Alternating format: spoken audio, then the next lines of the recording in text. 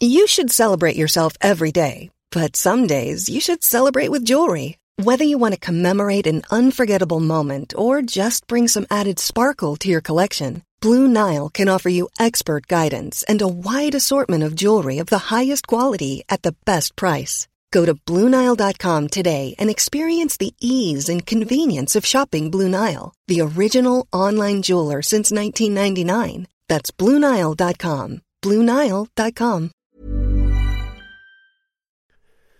The following on podcast is proudly sponsored by Barbados Tourism. Before we kick off the show, I just wanted to take a moment to remind you that the ICC Men's Cricket T20 World Cup Final is taking place in Barbados this summer. This, by default, gives all of my fellow cricket fanatics the perfect excuse to go and book a holiday to Barbados in June and experience firsthand the euphoric atmosphere at the Kensington Oval, the cricket mecca of the Caribbean. If the cricket alone isn't enough to tempt you, then let me be the one to remind you that a trip to Barbados can also include leisurely strolls along the breathtaking coastline, mouth-watering flavours of the world-class Bajan cuisine, and, of course, plenty of rum. Head to visitbarbados.org/cricket today to book the trip of a lifetime to Barbados, the best place to be a cricket fan.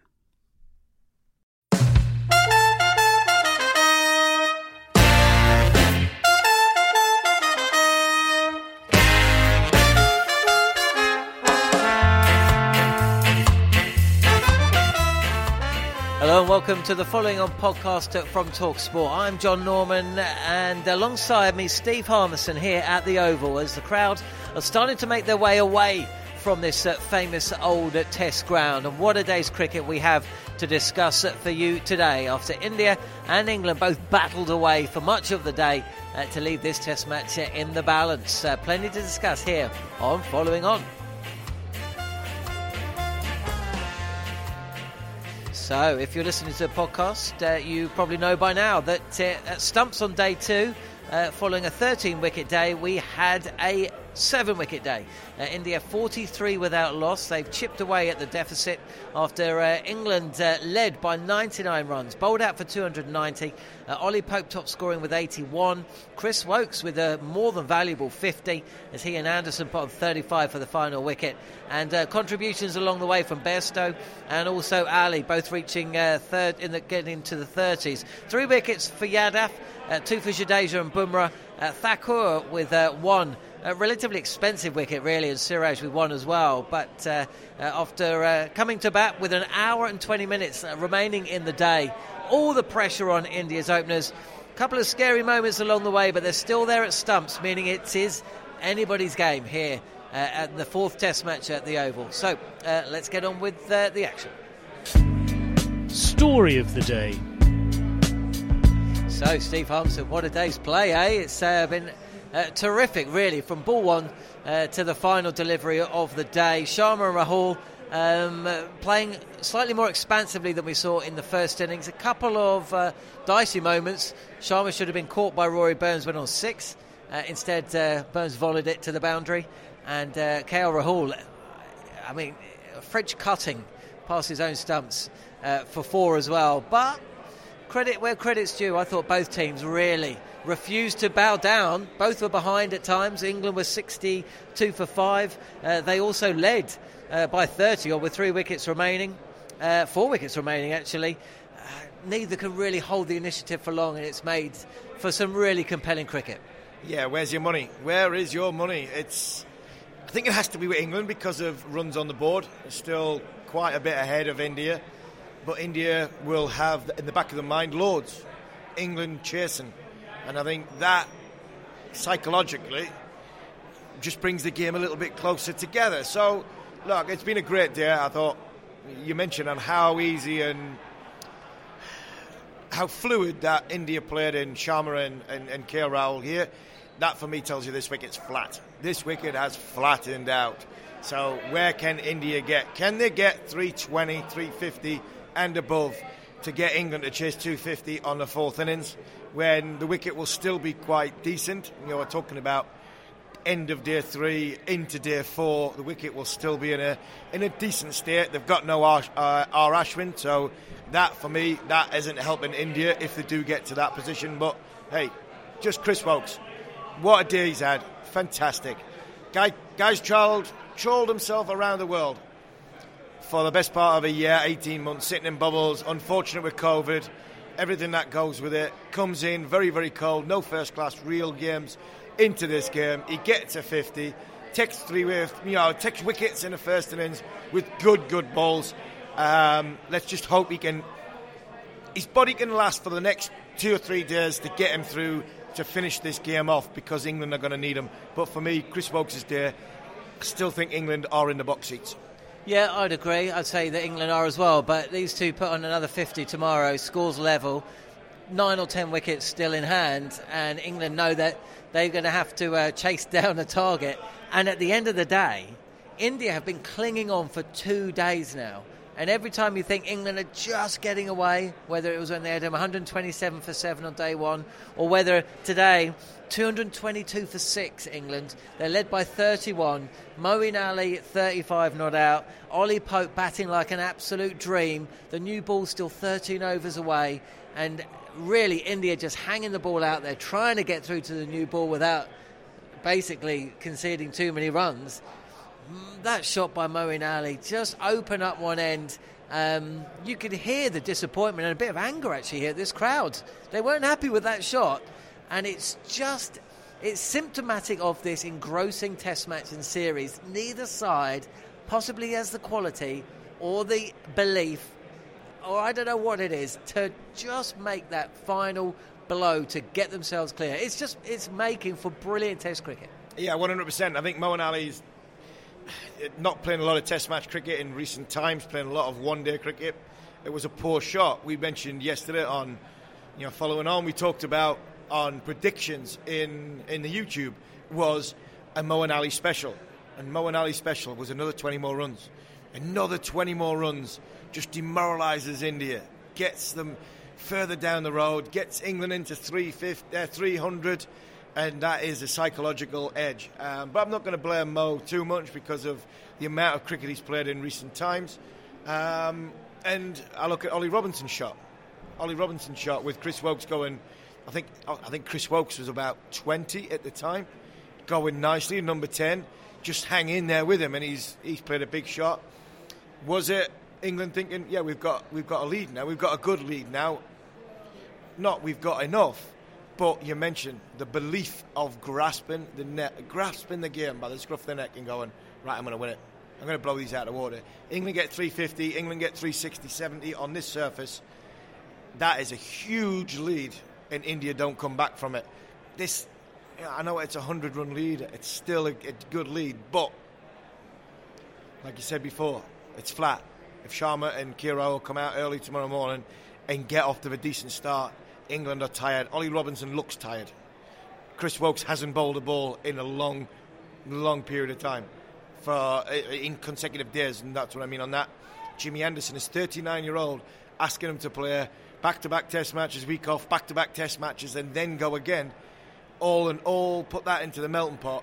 If England flag tomorrow, India potentially could get a lead, which brings Lords back into play. England made the running of Lords. India were out of it for the best part of 3 days, and then all of a sudden, one mad hour session, and India win the test match, and that we hope is not going to happen this week. Tell you what, though, we may be sounding a little bit doom and gloom here. England was 62 for 5 today when Malan was out. Both overnight batsmen were out quickly, and then Bairstow and Pope, they batted beautifully. They also showed up India's team selection again, because Thakur batted wonderfully well yesterday to get the side back in it, but they just seem to be one bowler short now. It's the perennial problem, isn't it? And England blessed with all-rounders, and in England you need the all-rounders, maybe more than you do overseas. But that was great batting from Bairstow and Pope, and it really took the initiative away from India and in quick time. Yeah, and I think the India point one is relevant because we talked to Chet Narula at the start of the series. I've done something on a different channel, and 2 or 3 Indian players have said India will lose by picking the wrong side. That's how India lose. And I think at times in this game and at times in this series, it is so obvious. The only person it's not obvious to that R. Ashwin has to play is Virat Kohli. And the ego of Virat Kohli seems to have it that way. Because my job this afternoon, I've been with the great England batsman Ian Bell. I've been talking about times gone by. And the times gone by is England would never drop Graham Swan. And Graham Swan is like, R. Ashwin is like Graham Swan for Andrew Strauss. He would give you control and then he'd win you the game. He'd give you control in the game for the first innings, for the first 3 days, if need be. Game's not going anywhere, not turning. He'd bowl a line, he'd bowl a length, you could set a field to, so accurate, so consistent, you could hang your hat on him. And then in day 4 or 5, he'd win you the game. Bowl a spell, 5 foot, 4 for 5 foot, get that wicket out of nowhere with a ball spitting and turning. That's why Ashwin has to play it, and he hasn't played. But the Pope and Bairstow partnership, when they're both in together, and I've mentioned a couple of times in between test matches, these two guys are playing potentially to end Butler's career in a little bit, and that sounds harsh on Joss. But Pope gets runs, Bairstow gets runs and takes a couple of catches. Jos Buttler hasn't got the numbers and volumes of runs and hundreds behind him to come back and warrant a place in the side again, like a Ben Stokes does. So that partnership was great. I thought Johnny a couple of times was a bit cat in a hot tin roof, and he was a little bit edgy. I thought Pope played a beautiful innings, and there was a shot, and it was around about 11:45. Myself and Darren Goff sitting upstairs in the basking sunshine, and Bumrah bowled a ball, and we had just been commenting on how hard Bumrah was hitting the bat. He was hitting the bat lovely, and Pope from the pavilion end stood there, and he hit a drive straight through extra cover, and we both went shot, yeah. And we looked at each other and went, oh, half volley, you got to put that away. And then we watched the big screen, and it was nowhere near a half volley, but he played it with elegance, and it was just middle of the bat, and straight away I was like, wow, that is an unbelievable cricket shot. And he went on and played many more, and he's got England in a position that we are not far away from, a couple of wickets away from winning the game. But again, he'd be disappointed. England will be disappointed. We're not getting hundreds. He was in a position to get 100. He inside edge onto his stumps. Some would say unlucky, but you've got to be greedy. And like you said before, who's got the belief? Who really wants to go and win it? Is it systematic of this test matches or these teams that we are just giving it away and not, right, well, I'm going to take my team over the line? And I think that passage of play and both players getting out, along with Moeen Ali getting out, was probably where the England cricket team is right now. They haven't got the experience of getting a game over the line. Let's just hope it doesn't come back to haunt them. How do you think England bowled? They had 90 minutes to bowl at India. There was a really bizarre moment when Rory Burns just completely did not see a chance that came his way of second slip, and it went straight onto his boot and then flew away down to third man for a boundary. Ollie Robinson's speed was down to 79 miles an hour. Chris Woakes could have got a wicket. Essentially, India had a little bit of luck towards the end of the evening, but did you expect possibly England to bowl a touch better than what we saw? Yes. What I would say with that is what we feared and what we've talked about over the course of the last few years, that these bowlers can't play in the same unit when we go away from home. We're actually on a wicket now which I think is quite flat, and I think that is showing up, that on flat wickets we need to make difference, to make extra. That's what like the Mark Wood brings, or mystery spinner. We haven't got one, and England are trying to protect Mark Wood coming back from an injury. On the first morning, you win the toss, you bowl first on a pitch like that, and we had 4 perfect seamers for that condition. Now we've gone to a surface which has dried out, flattened out, and we now have 4 bowlers who, again, so-called experts, former professional cricketers, former England players have said that we've got a bowling lineup which looks pretty toothless and will struggle to get wickets. And I'm talking about overseas with a Kookaburra ball. That looked a little bit like that. I mentioned it before. Jimmy Anderson's age, back-to-back, week off, back-to-back, and then try and go again. That's why I would have seriously considered not playing Jimmy or Robinson in this game and played Wood. And Robinson looks as though he looks a bit like what Siraj did last week. He looks as though he's run his race, and I'm not going to criticise him. No, I'm not going to criticise Jimmy Anderson. I'm not going to criticise Ollie Robinson because of what they've done in this series so far, or Chris Woakes because he hasn't had the volume of bowling going into it. But the problem is, this is what we've got, and yes, it's flattened out. Sharma and KL Rahul didn't really look in too much trouble. It's a couple of times Sharma defended it, it went down and it went obviously back to the wicketkeeper, but he looked as though he was in total control. So that is a concern for England going forward, because if India do manage to get into a position to go and leave England 220, 240, 250, there will be huge question marks going into the winter that these are our 4 probably best bowlers at this minute in time, but on flat wickets we're going to struggle to play them all in the same game. What is going to happen tomorrow?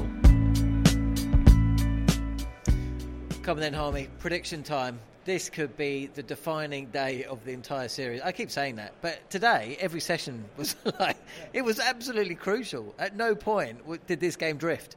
How are you seeing day 3? Oh, I'm going to upset some England fans here. I actually think India might turn up. I really think India might turn up with a bat. Like I've said before, I think the England bowlers, if India get in, they could score heavily and score quickly at this ground. This ground is a very, very fast scoring ground. And if India get in, i.e. I'm thinking Rohit Sharma, I'm thinking Virat Kohli, because he looked as though he was a bit touchy in that first innings. He hasn't scored 100. He's due. Great players don't go long periods, or so long periods without scoring big hundreds. He hasn't scored one for a while. This might be the one. I've just got a funny feeling in my water. This might be the one. If the ball goes soft, and Jimmy's tried to change it a few times, India might still be batting this time tomorrow. And if they're still batting this time tomorrow, that means England are going to chase 250 and possibly 300 fourth innings. Then they'd want R. Ashwin, but then it puts them right in the pound seats to take the victory and potentially go 2-1 to Manchester.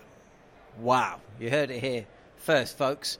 And I tell you what, if that is to occur, then credit to India, because they've been clinging on for a test and a half now. So, look, it's been a crazy day's play. Not crazy, it's been a really interesting day's play. Crazy day on day 1, possibly. But look, we'll be back on the following podcast following day 3 at the Oval as the kids around us collect the plastic glasses, which they can return for £1 a go. Do you know, actually, as we end the show, do you know that my nephews came here for a T20 game, 100 game actually? Do you know how much money they made from those? You see those pint glasses that those little kids are... Did I tell you how much they made? No. £212. Did they? Right, tell you what, they must have followed me all afternoon then. If they come and follow, me and Garen Goff are going to have we potentially could have a little bit of a drink tomorrow. So if we do, then these kids might make a few quid off me. And by the way, for all you TalkSport following on podcasters listening, just check out Darren Goff at a minute. He's lost 2.5 stone. He looks the shadow of his former self. But congratulations, Coffee, because you've done an absolute brilliant job at sticking to the diet and eating it, because for the last 2 days he has brought his own food in his back lunchbox to eat in the green room. That takes some willpower. It takes some willpower to just do that and go with it. He's been drinking Diet Coke all day. Good on you, pal. You look $1 million. He looks like the Invisible Man. He's lost so much weight. We'll be back. Thanks for listening to Following On.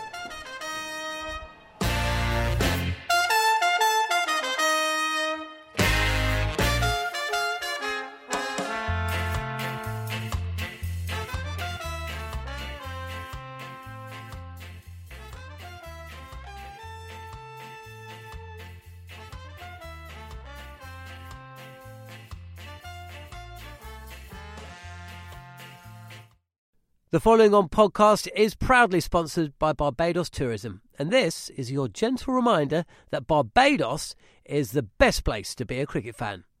With 8 matches from the ICC Men's T20 Cricket World Cup Series taking place in Barbados this summer, including the final, you can experience the summer of a lifetime by booking today.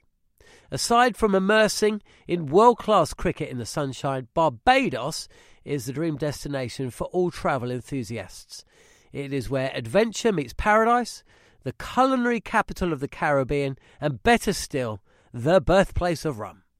If you're keen to unite with cricket fans across the globe for what is set to be an unforgettable summer, then head to visitbarbados.org/cricket today.